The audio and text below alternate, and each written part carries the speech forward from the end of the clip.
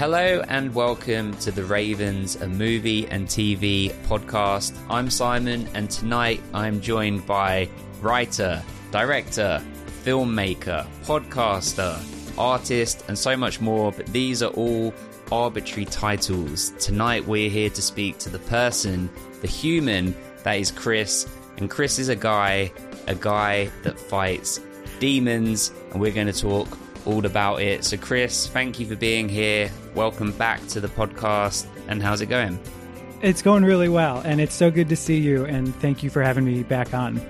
Oh, absolutely. I mean, so for anyone that isn't familiar with you, or it's the first time listening on our podcast channel, then scroll back through the podcast feed and you'll find our first conversation where we spoke all about your podcast history and also, you know, your filming stuff. So I mean, before we get into Chris Fights Demons, which is what we're going to talk about, I have to implore our listeners to go and check out Hey Do You Remember podcast. I know it's not active anymore, but it's still my all-time favorite podcast. You know, over 200 episodes covering everyone's favorite beloved movies, mainly from sort of the late 80s into the 90s.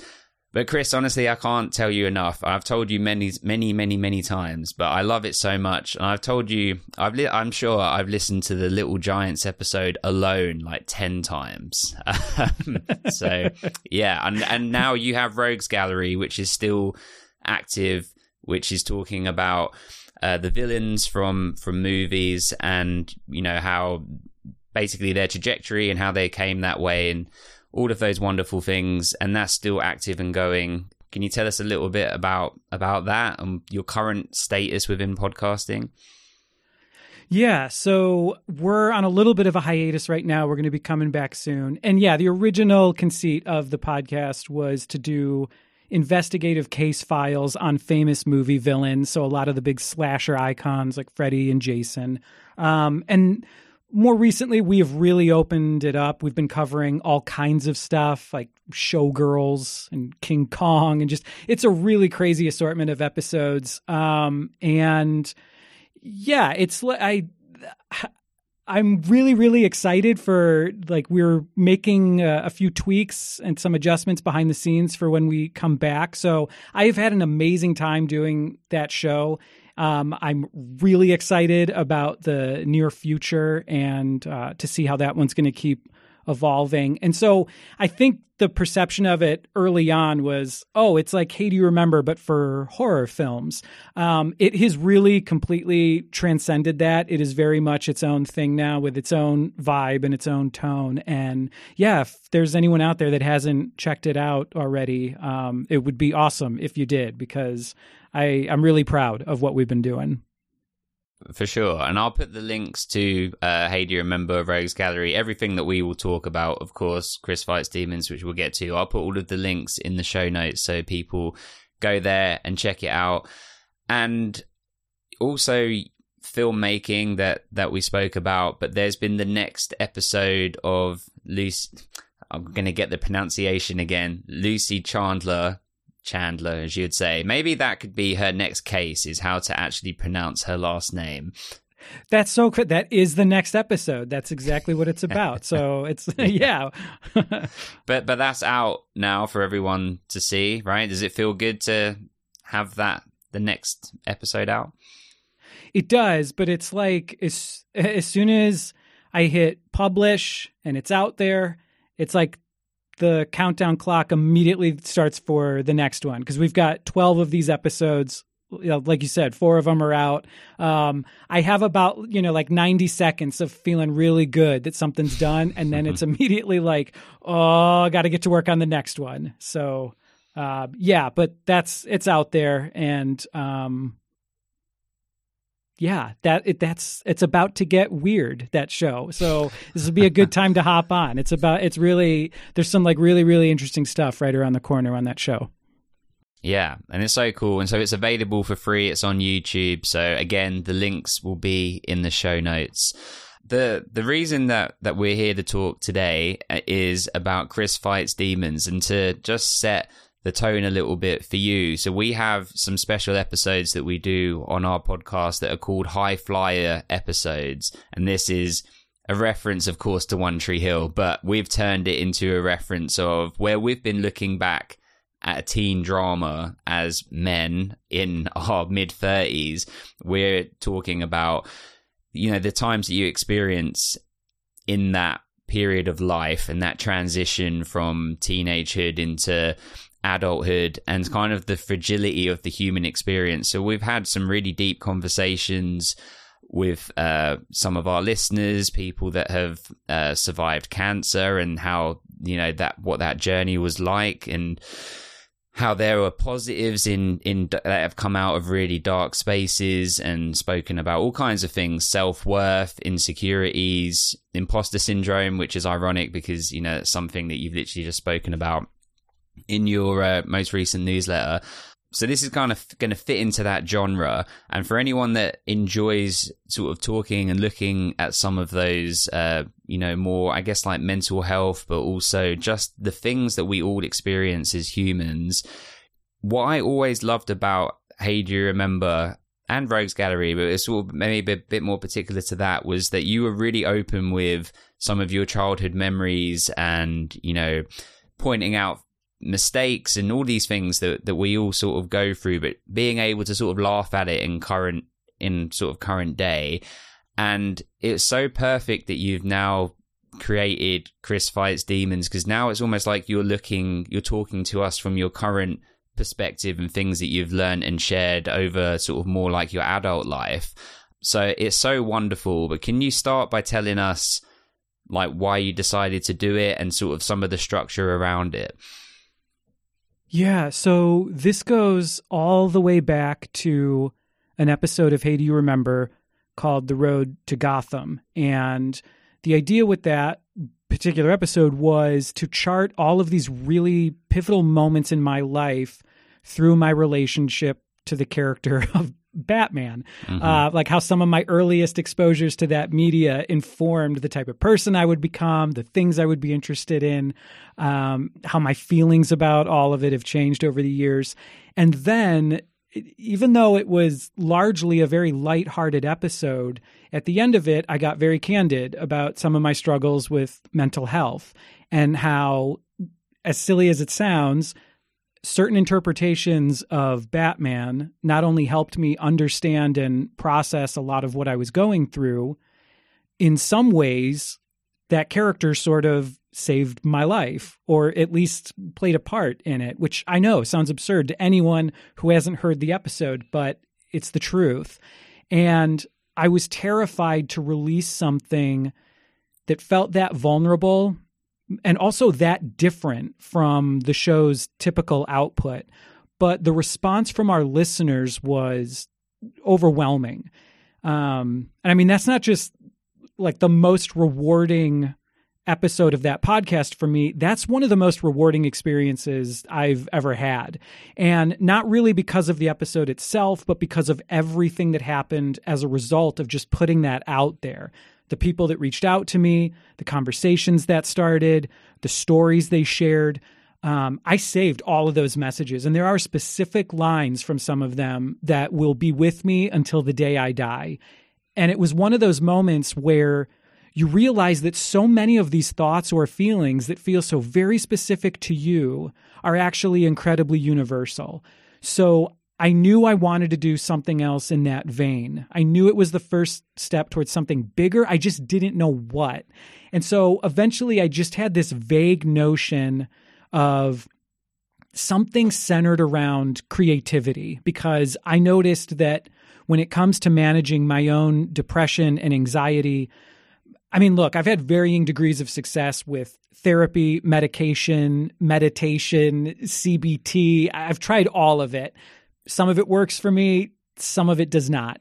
But unquestionably, whenever I was experiencing any sort of creative block, when I ignored that part of myself, everything else would get so much worse. I knew creativity was one of the best weapons I had against my demons, which is where the title of the newsletter comes from. I actually had the name way before I knew what form this was all going to take. So at first I thought maybe I was going to do a podcast miniseries, then maybe, no, it should be a book. But it was just this nebulous, shapeless thing in the back of my mind for years. And then separately, Substack, which is the platform I published the newsletter on, that had been growing in popularity. There were a few that I was subscribed to. I knew that was something I was interested in exploring for myself. So I was going back and forth on all of these ideas as to what my Substack newsletter might be. And it took me way too long to have that aha moment of marrying the two ideas. Here's that concept you've had in the back of your mind for years, and here's this new platform you're interested in using. Let's put those together. And it's wonderful. I mean, and I'm sure a lot of your readers are people that have migrated over from, being podcast listeners, or maybe even people that are new to it. But for people that have been fans of your podcast, it's like getting a lovely email from you every week that just pops up in there in the inbox. And so I have, well, we're talking about mental health and things. I have quite severe OCD, and part of one of my compulsions or obsessions is that I have to have my inbox at 0 before I can finish my day at work, and it's kind of like my to-do list, which is like a blessing and a curse because I'm incredibly quick at responding to emails, but it's also a curse because I'll be up till like 2 a.m. doing it. But I always save will leave it in there in my inbox, like the newsletter email, until I have like a quiet moment, and then I can just sit and enjoy it, read it. And because I've listened to you for years on podcasts, I can hear it in your voice. I know that sounds please don't think I'm a crazy person. I mean, potentially, but I can like hear it. You can sort of hear it in your cadence as well, and I can tell where the pauses would be. And yeah, it's wonderful. And so you've published how many now? Oh my gosh, I don't know. I mean, it still feels like early days to me, but it's probably been it's been quite a few months that it's been going. But I haven't been keeping count. I mean, it's definitely in like double figures, I would say. It must be like over 10.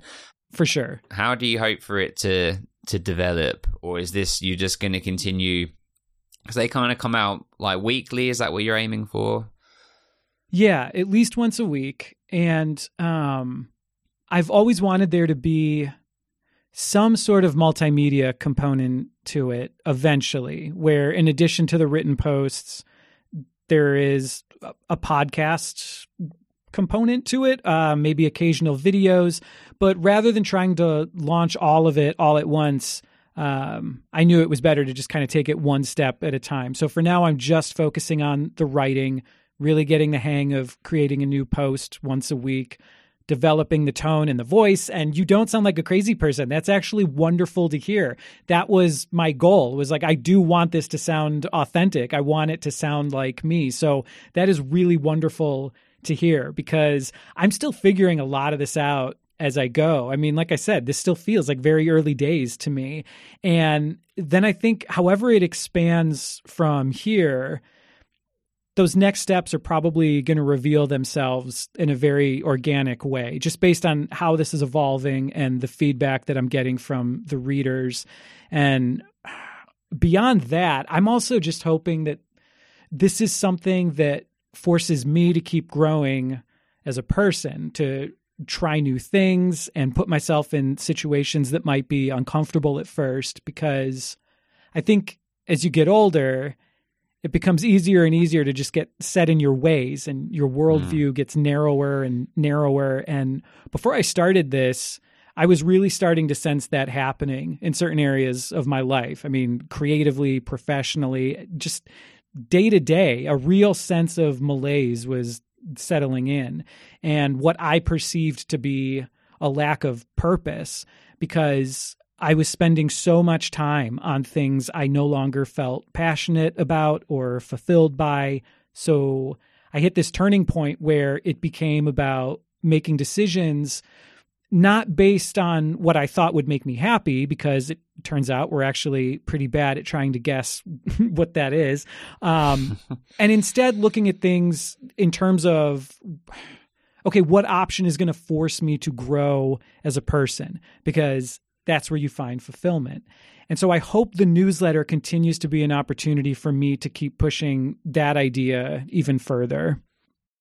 Yeah, totally. And I think it feels like, to me, when I'm reading it, it's like you feel like you've gone through something and then you're sharing it with other people with the hope that maybe it relates to them, or maybe they don't have to go through it as tough. And I think, so I've spoken about this before, that when lockdown happened in COVID, I kind of was feeling good about life, and then suddenly the world stopped and work stopped, everything stopped, and I think everyone was forced to kind of spend time with themselves. And then suddenly, out of nowhere, all of these things just start coming up that are, you know, things you haven't really unpacked from your past, and then suddenly you're faced with all of them, and then all of the time to just go over it and over it and over it. And so I spent all this time, a lot of time, and I lost, you know, weeks, months to overthinking, overanalyzing, and trying to work through all these different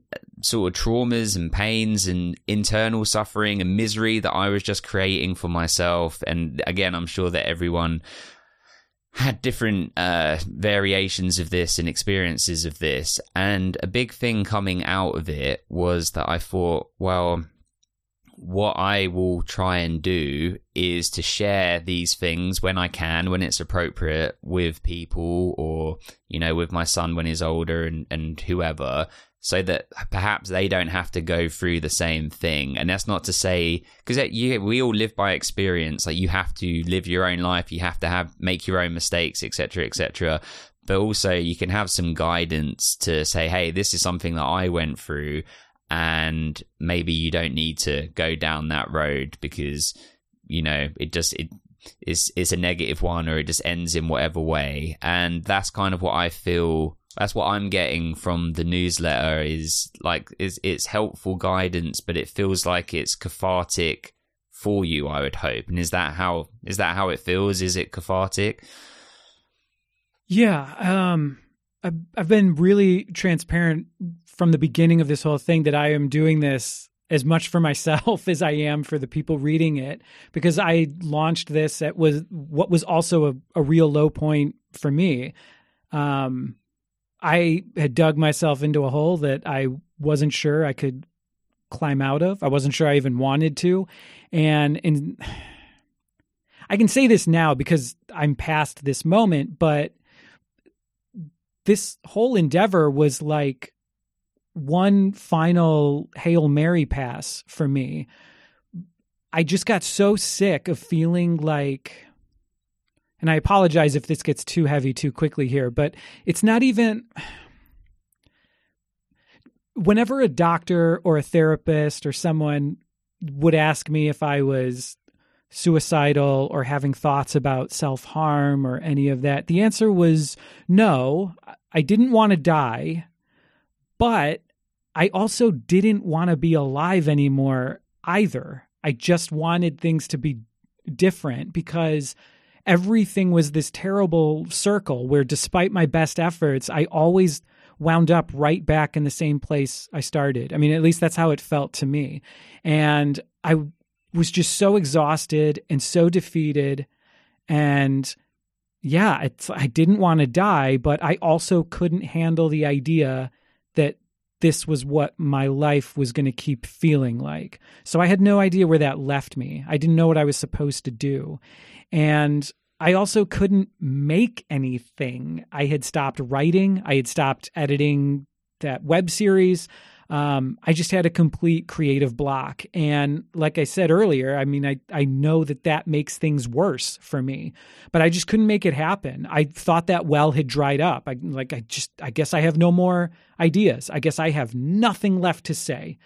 And so the newsletter was this last really desperate act to try and steer myself back on track. And by doing it, once I rediscovered even a small semblance of purpose, it was like, okay, I can kind of sort of see a way out. I've got a long way to go, but I think I can find the strength to maybe pull myself out of this. And I'm also not sitting here saying that's done. Hey, I pulled myself out of that hole. I'm back on my feet. Everything is great.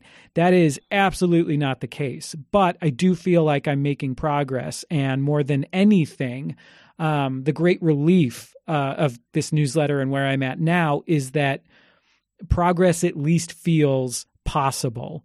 And that's really kind of the main thing, though, is that I am not any sort of authority. I am in the trenches with my readers trying to figure all of this out. Here's what's worked for me. Here are the mistakes I've made that maybe you can avoid. But it's all just a great big work in progress.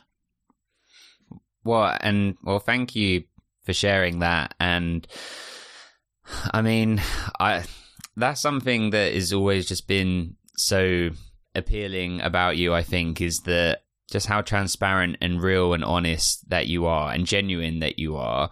And I mean, the other thing is, and I think any of your listeners would agree, that listening to you on like Hey Do You Remember or Rogues Gallery is you are so funny and so quick, like so quick-witted. And, you know, it's almost sort of like the Robin Williams effect of where you would never imagine that someone that can make people laugh so much and be so joyous would have so much weight underneath it. And I mean, it's really sad because I hope you know, and I hope this isn't like too cliche, you are so beloved by so many people, you know, and have made such a difference. I mean, I've listened to your podcast where I've been in real dark places, you know, myself, or been, you know, like waiting for things. Like, I'm sure I probably listened to some of your podcasts waiting for like my child to be born, like as in, you know, it's that was at a point where COVID was happening and I wasn't allowed in the room. I wasn't just like, hey, you take care of the baby, I'm just going to listen to something in the hallway. There's like 15 minutes left of this, I'll be right there.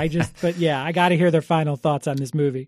Yeah, I've listened to this Little Giants episode 10 times. I think one more is going to be the one. Don't worry, I'll come in for the umbilical cord.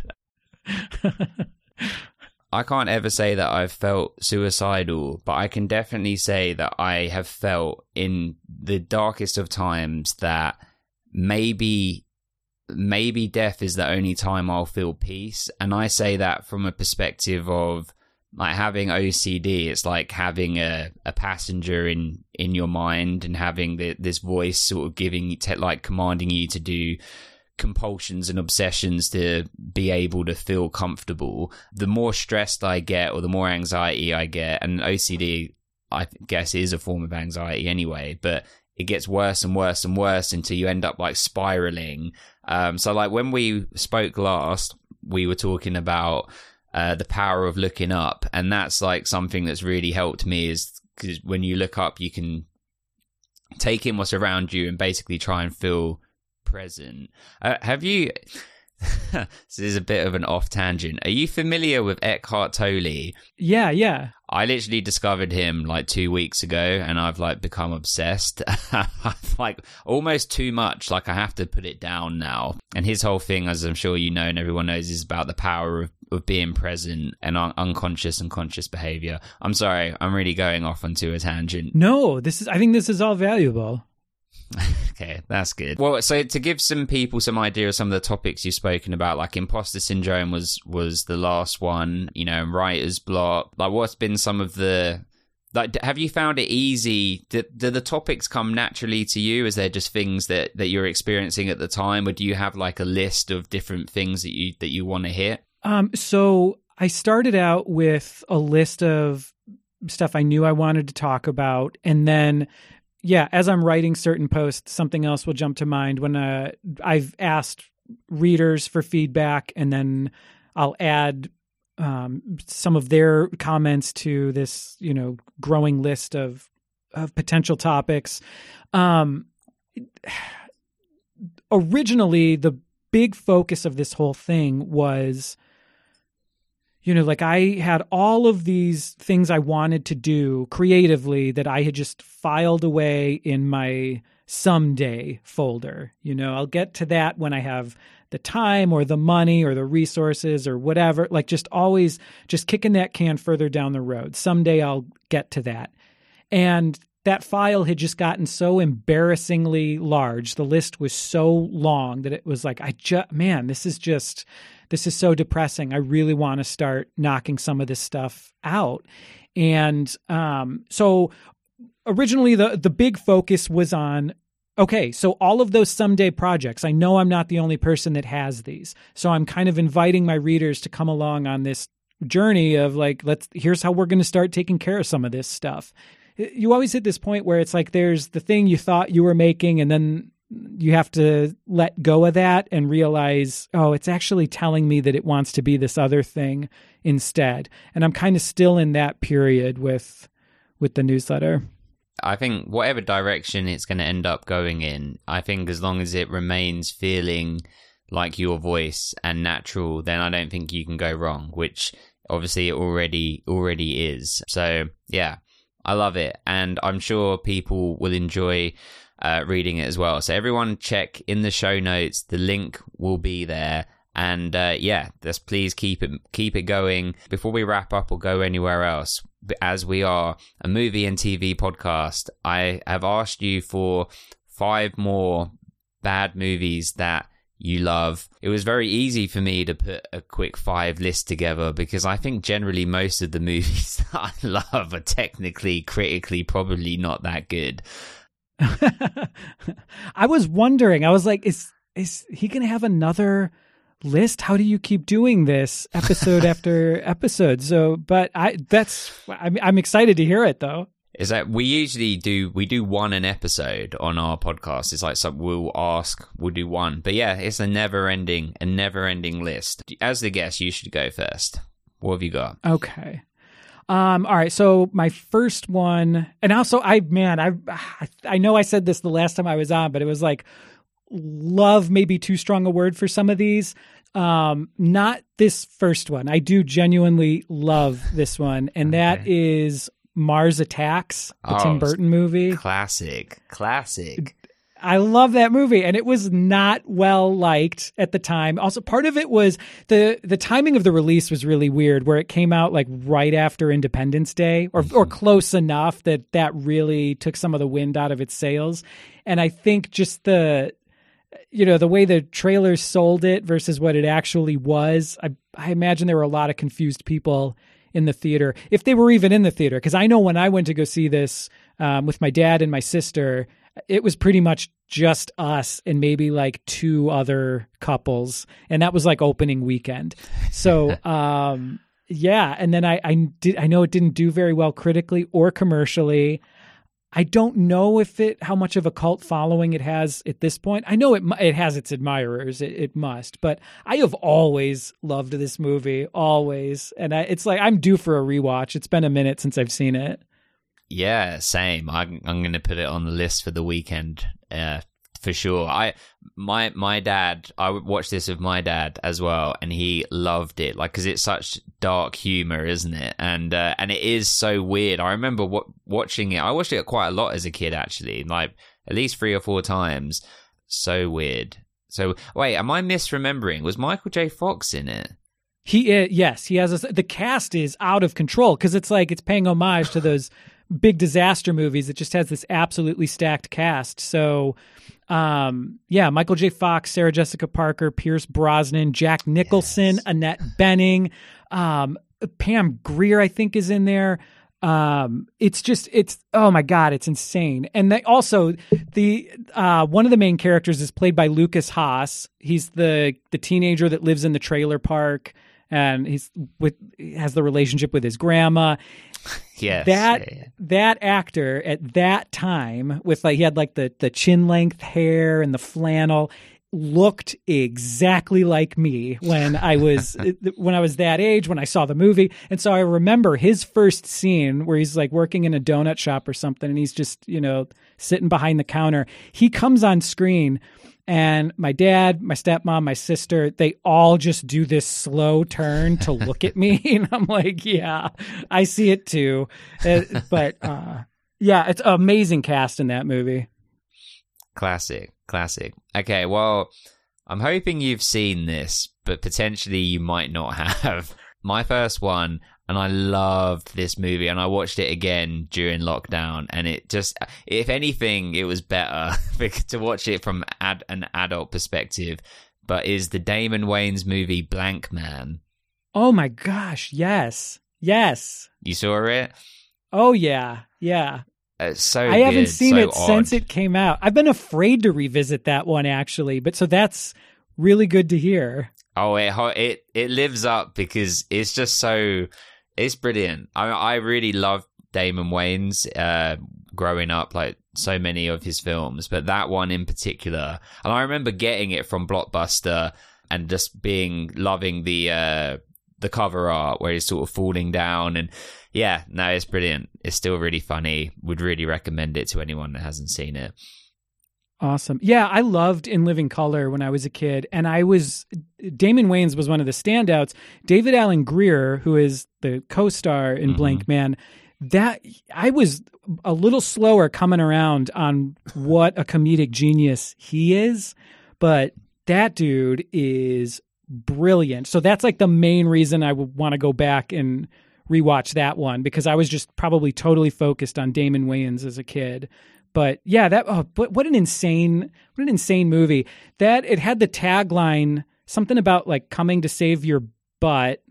And around the time the movie was coming out, my family went out to eat at a restaurant, and I don't know why I thought it was one of these restaurants where you could just like draw on the menu? Not the table, but no, oh my gosh, why am I blanking on this? On the tablecloth. I'm like, it's like this cloth, this big cloth that sits on the table. What do you call that? So I was drawing on the tablecloth with crayons, and I drew Blank Man, and I wrote "Coming to Save Your Butt," and my mom was horrified. And I'm like, they'll just like and then they take it off and they throw it away. And she's like, "This is not that kind of restaurant." I'm like, oh shit! The hand stitched tablecloth that had been passed down from generation to generation. She's like, "Well, you got to just draw over it. You just like scribble it all out so they don't see." I'm like, oh man. It's a pretty good drawing too. But what a great memory it evoked. So that's wonderful. And what about your second one? Okay, this one is a weird one. I don't know if you've seen this. It's from 1991. It's a movie called Nothing But Trouble. Oh, you familiar with this one? Does it have? Is it Martin Lawrence? No. Oh no. No, that's Nothing to Lose, maybe. Which is also a good movie. No, this is with it's another stacked cast. This one's got Chevy Chase, Dan Aykroyd, John Candy, and Demi Moore. And yeah, so the premise of I was going to say it's like if the Texas Chainsaw Massacre was directed by the Farrelly brothers, but even that doesn't do justice to how bizarre this is. So it was written and directed by Dan Aykroyd, and he described it as Texas Chainsaw Massacre meets Beetlejuice. And that, again, that's in the neighborhood of the film's tone, but you really have to see this one to believe it. It was a massive bomb. Critics hated it. I saw this on cable repeatedly when I was a kid. And even now, as an adult, this movie is so odd. And it's so impossible to imagine any studio greenlighting this that I kind of admire it. You have to check this out. It'll make your head spin. Okay. I almost don't want to spoil too much about it, but it's one of those like Chevy Chase is this yuppie character who's trying to seduce Demi Moore, and they're driving to Atlantic City, I think. They wind up getting pulled over by this cop played by John Candy, who then takes them to this judge played by Dan Aykroyd, who is just this like gross, deformed, disgusting character who's got this vendetta against these rich yuppie types, and they wind up in this house of horrors, and all of these crazy characters start coming out of the woodwork. And it's just like, it's a horror comedy, but it is just like truly revolting. It is an incredibly upsetting movie, and it's just, but also just so absurd. You have to watch it. I'm dying to know what you think of this one.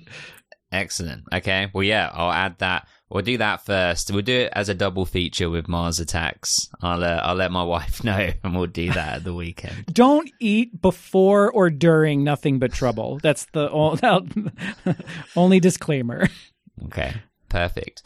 Well, my second one, so you may remember from our previous episode that when I was a child, my dad looked kind of, a little bit, if you squinted from a distance, a bit like John Travolta. He had sort of, he's got the dark hair and he's a man, John Travolta. And so instead of having pictures of my dad, I one time bought a headshot of John Travolta and just had that on my wall. But I also would want to watch all John Travolta movies. One of them that I really love, and still to this day, and probably isn't enjoyed by many, is Phenomenon. Don't judge me. It's very sad. He can move things with his mind. I won't give the spoiler to the end, but sad ending. Odd film, a film that probably would never be made now. Even if it was straight to Netflix, I don't think it would be made now. Forrest Whitaker's in it. No? Hated it? I saw it once when it came out. More than anything, I remember the Eric Clapton song from the movie, the If I Could Change the World. Mm-hmm. I have, for some reason, that's more vivid than any particular scene from the movie, but I definitely saw it at least once. And that was right in that period where the post Pulp Fiction, John Travolta renaissance, that. Yeah. Yeah, I mean, maybe if he'd made some different choices, the Renaissance would have lasted longer. But yeah, I still love that one. What about you? What's your next one? Okay, so I'm realizing I was struggling to come up with a list, and now I'm looking at it going, I wrote down 6 instead of 5. So, okay.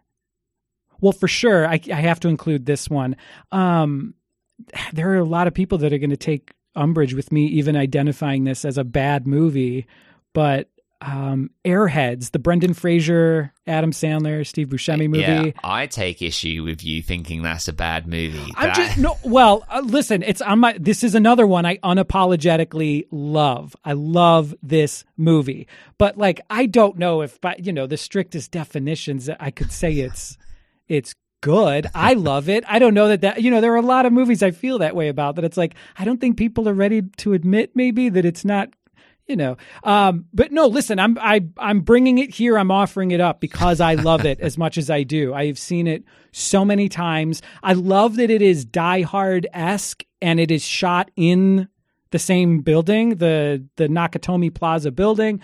I think this movie is fantastic. It's hilarious, and there are other comedies from that era that I don't know, they're fine. I still have a fondness for them, but I'm not really laughing out loud the same way I did when I was 12. This one still gets me. This one still makes me laugh a lot. So yeah, I love Airheads.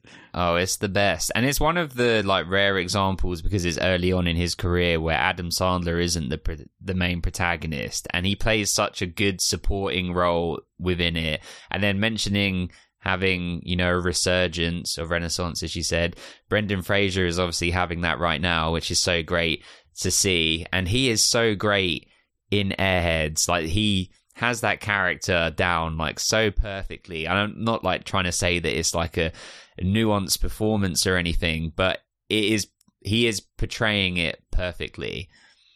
Yeah, he's not mugging for the camera. He's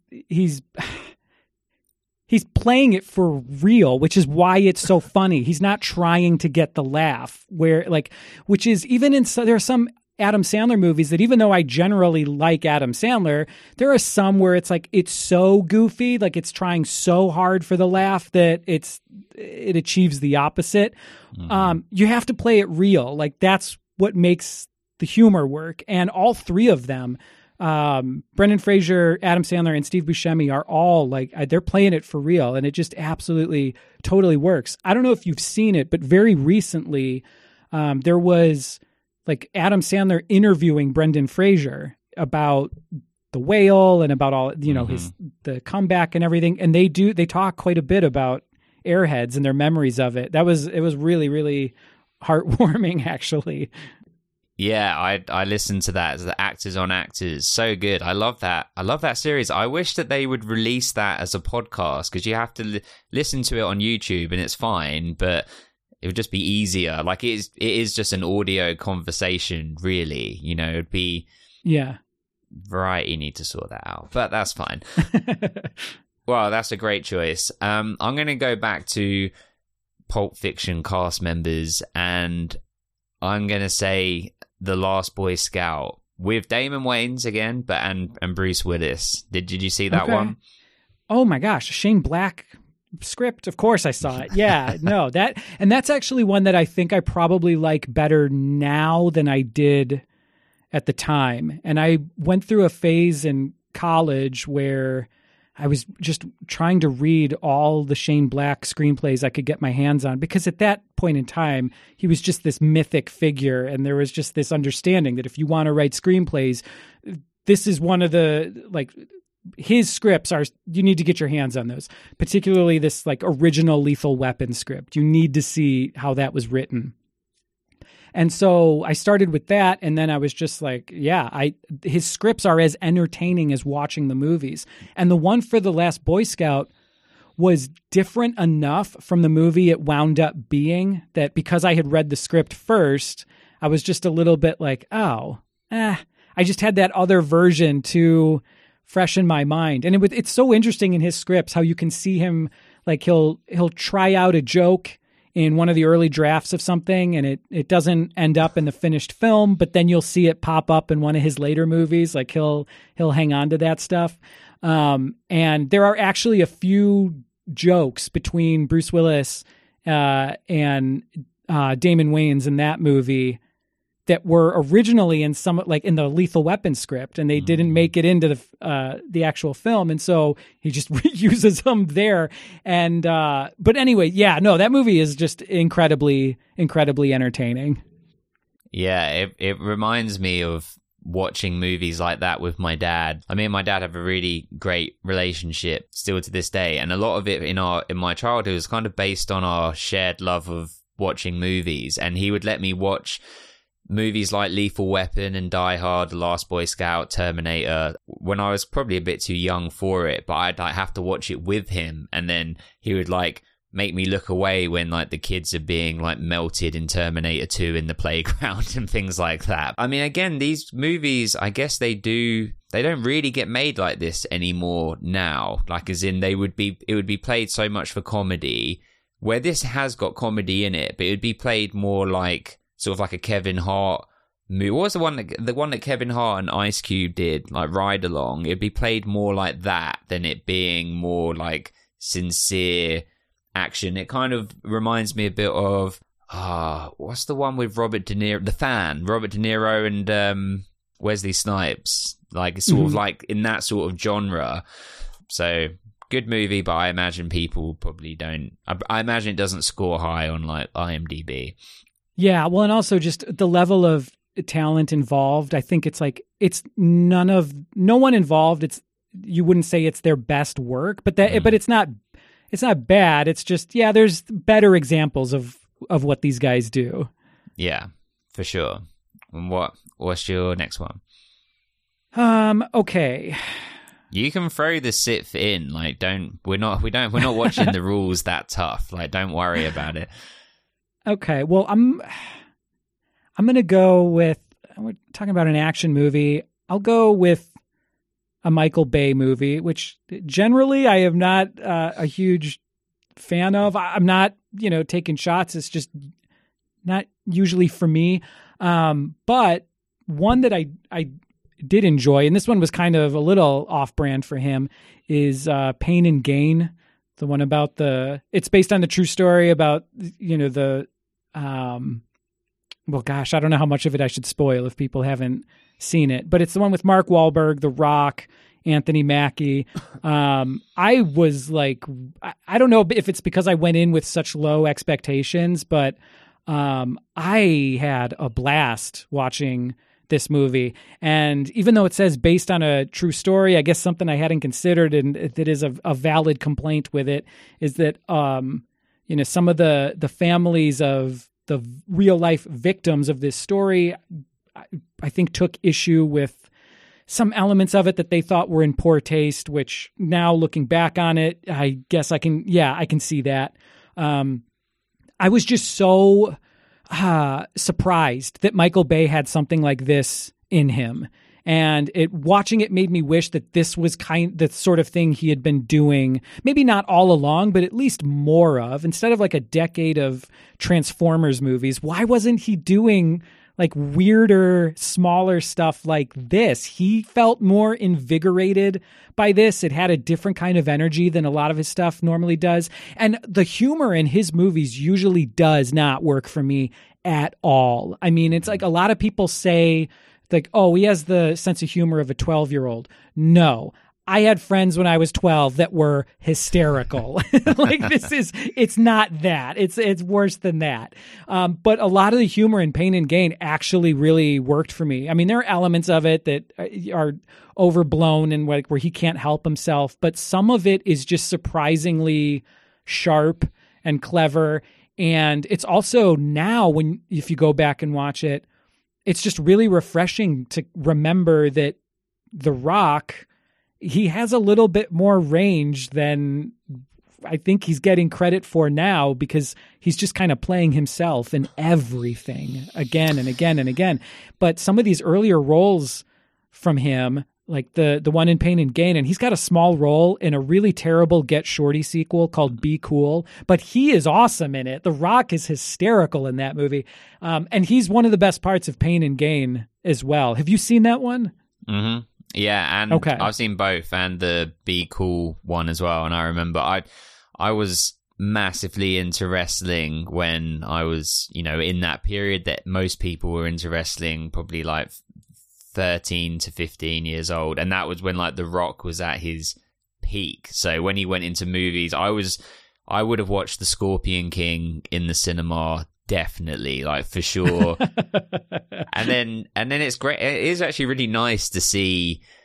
I mean, we only know what celebrities are presenting us with, of course, but it feels like, and I'd like to think that he seems like a really nice guy and a good guy. And I think that's why everyone loves him, right? Yeah, I think you're right. He definitely has more range. I don't know if you've seen this, but have you seen Moana?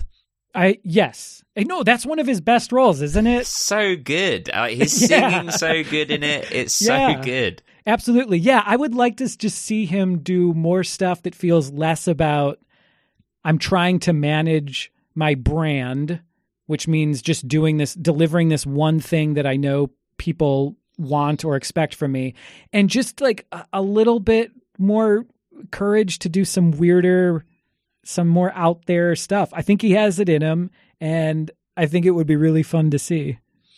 For sure. He's kind of filling the slot of modern day Arnold, really. He's kind of going in that path where he can do comedy, but mainly does action. And I mean, have you seen...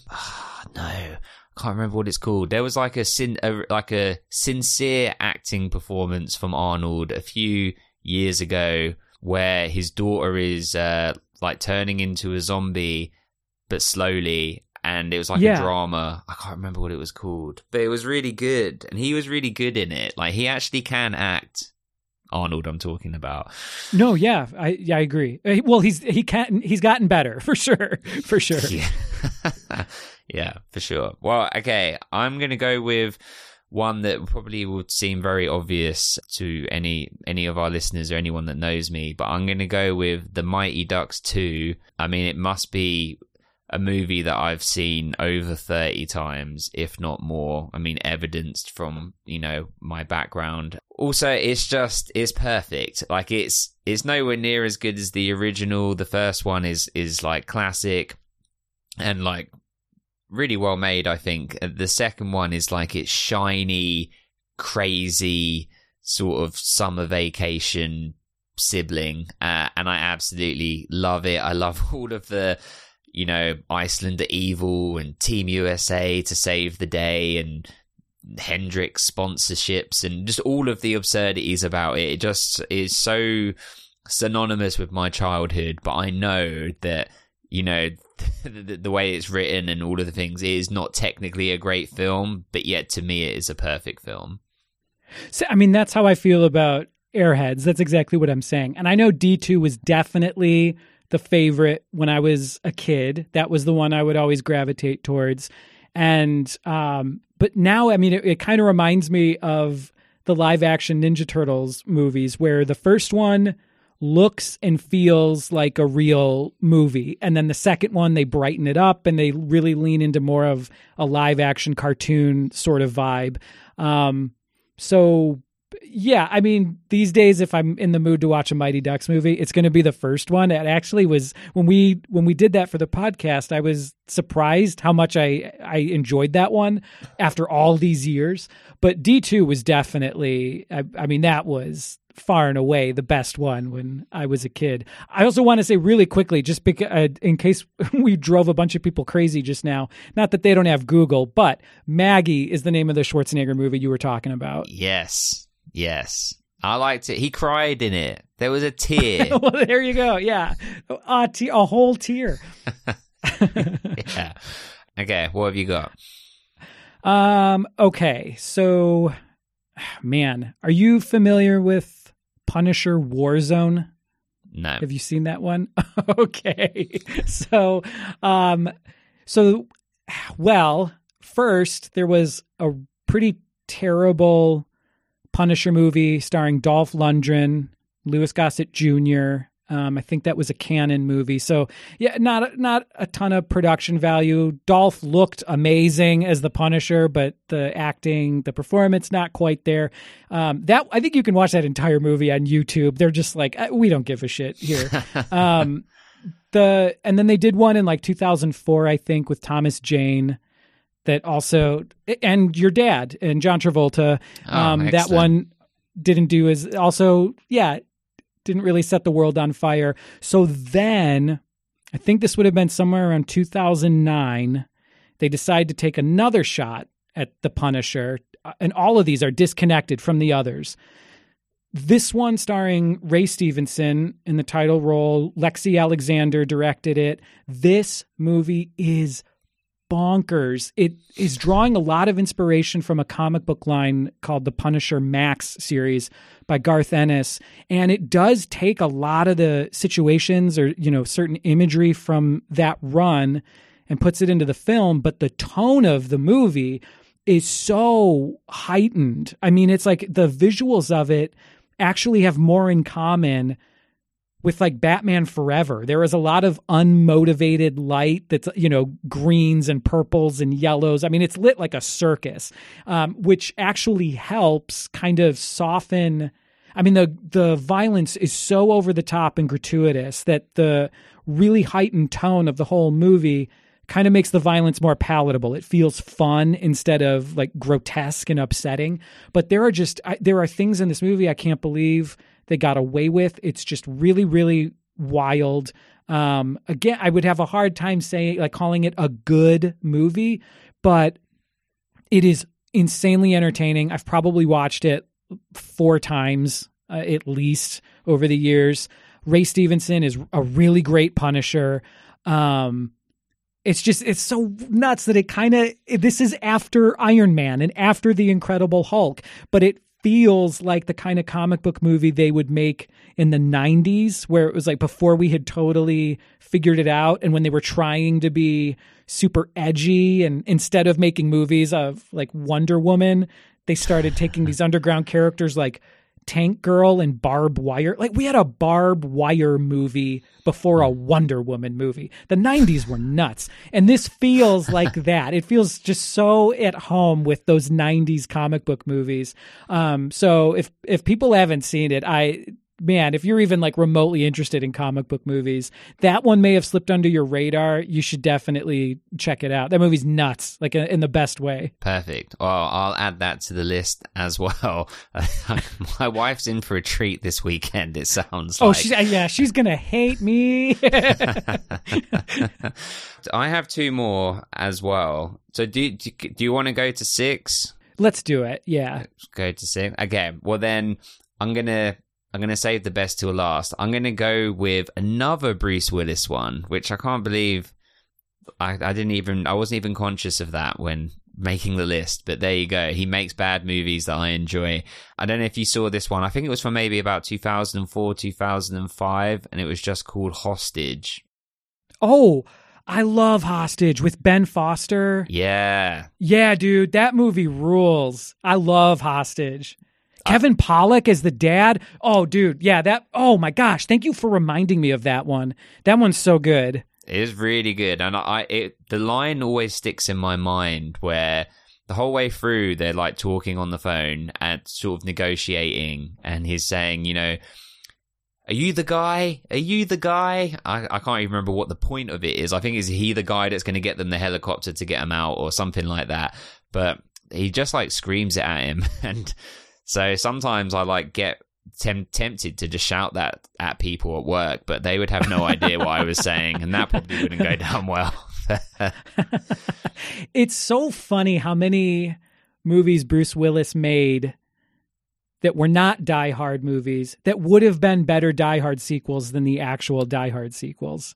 Definitely. You that pretty much could just be a Die Hard sequel. That was what I was saying. I mean, 16 Blocks is the one I always think of as like that should have been a Die Hard movie. It's a couple of changes and it works so well. And the premise of anyways, but Hostage is another one that I'm like, with a few tweaks, this also could have worked as yeah. That's a good one. Oh, wow. Excellent. I'm proud of that one. Okay, what have you got? So the last one I came up with is the Will Ferrell version of Land of the Lost.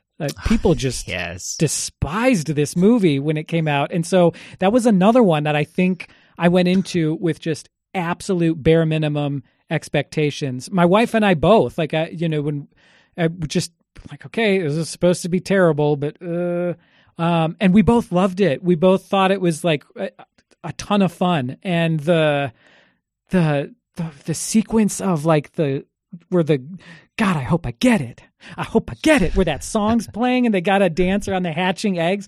Dude, that scene is so good. There was so much in there I thought was so well done. I was like, all right, I mean, it's like this isn't like revolutionary or anything, but I really didn't understand the hate for it at all. No, I watched that with my wife quite early on in our relationships. I think it came out in like 2009 maybe, and that was sort of when we had got together. Yeah, I remember really enjoying it and knowing, like, understanding the tone and getting that it's just an outlandish comedy and this isn't to be taken seriously, and let's not mark it as if it is. I mean, I'm not like that familiar with the source material. I know my dad watched the original Land of the Lost show, and he even said, he was like, it was crap. That Sid and Marty Krofft stuff, like it's fun if you're super high, but like otherwise, no, it's cheap. It's just not that good.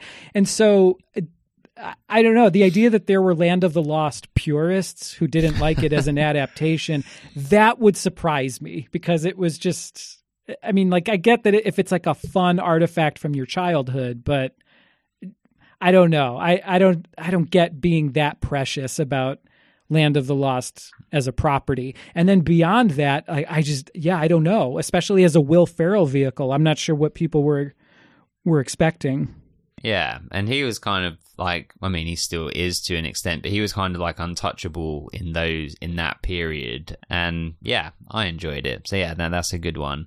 Well, my final one is not going to be any surprise either, but it has to be Little Giants. I just love that movie so much. I watched it so much as a kid, and I think it's just so relatable, especially if you grew up not feeling like the most popular person in the world, or, had a rough time in any period of school or anything like that, the idea of banding together with kind of like the misfits, so to speak, and winning, spoiler alert, but they win, and it's like, and that's the only way it should have finished. And I just have such a soft spot for this movie. I mean, God, cringe, in our like early podcast days, which was we've been going for like 2.5 years now, but right at the beginning we had Marcus Toji, who played Marcus, who's one of the kids in Little Giants, on the podcast.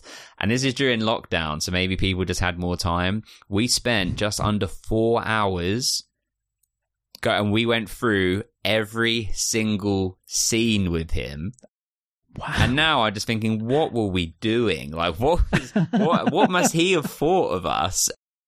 But he was so lovely, and we had such a good experience with him. I love it. It's like, instead of the podcast, like 1 Heat minute, where they go through the movie Heat 1 minute at a time, just really dissecting it, a really prestigious movie like that. I love that you gave the same treatment to Little Giants. Like, this is it, ladies and gentlemen. This is the definitive mic drop on Little Giants.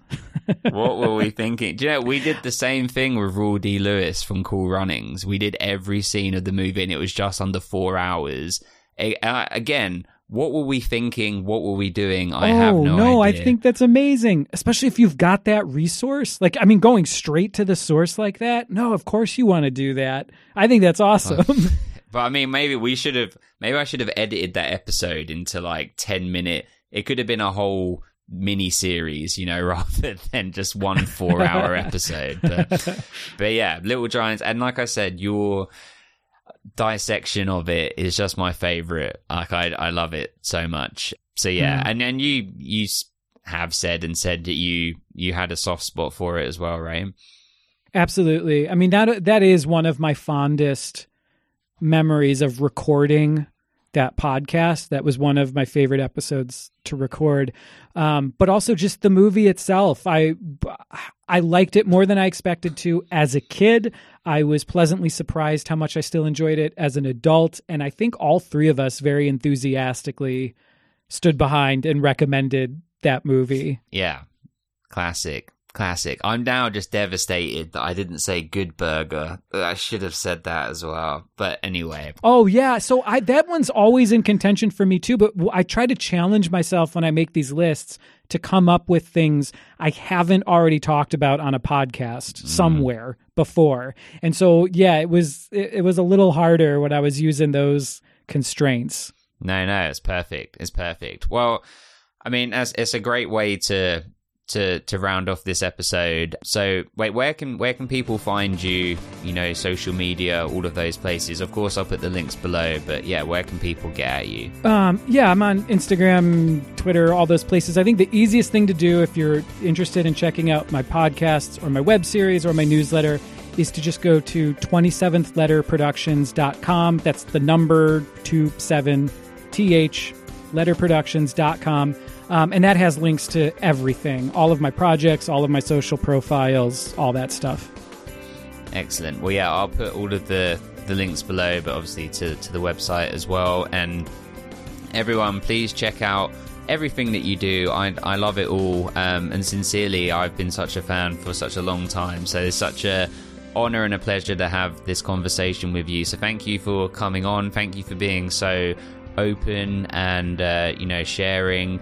And yeah, I just continued success to you. Thank you so much. And thank you again for having me on. It's always really, really nice talking to you. Excellent. Thank you.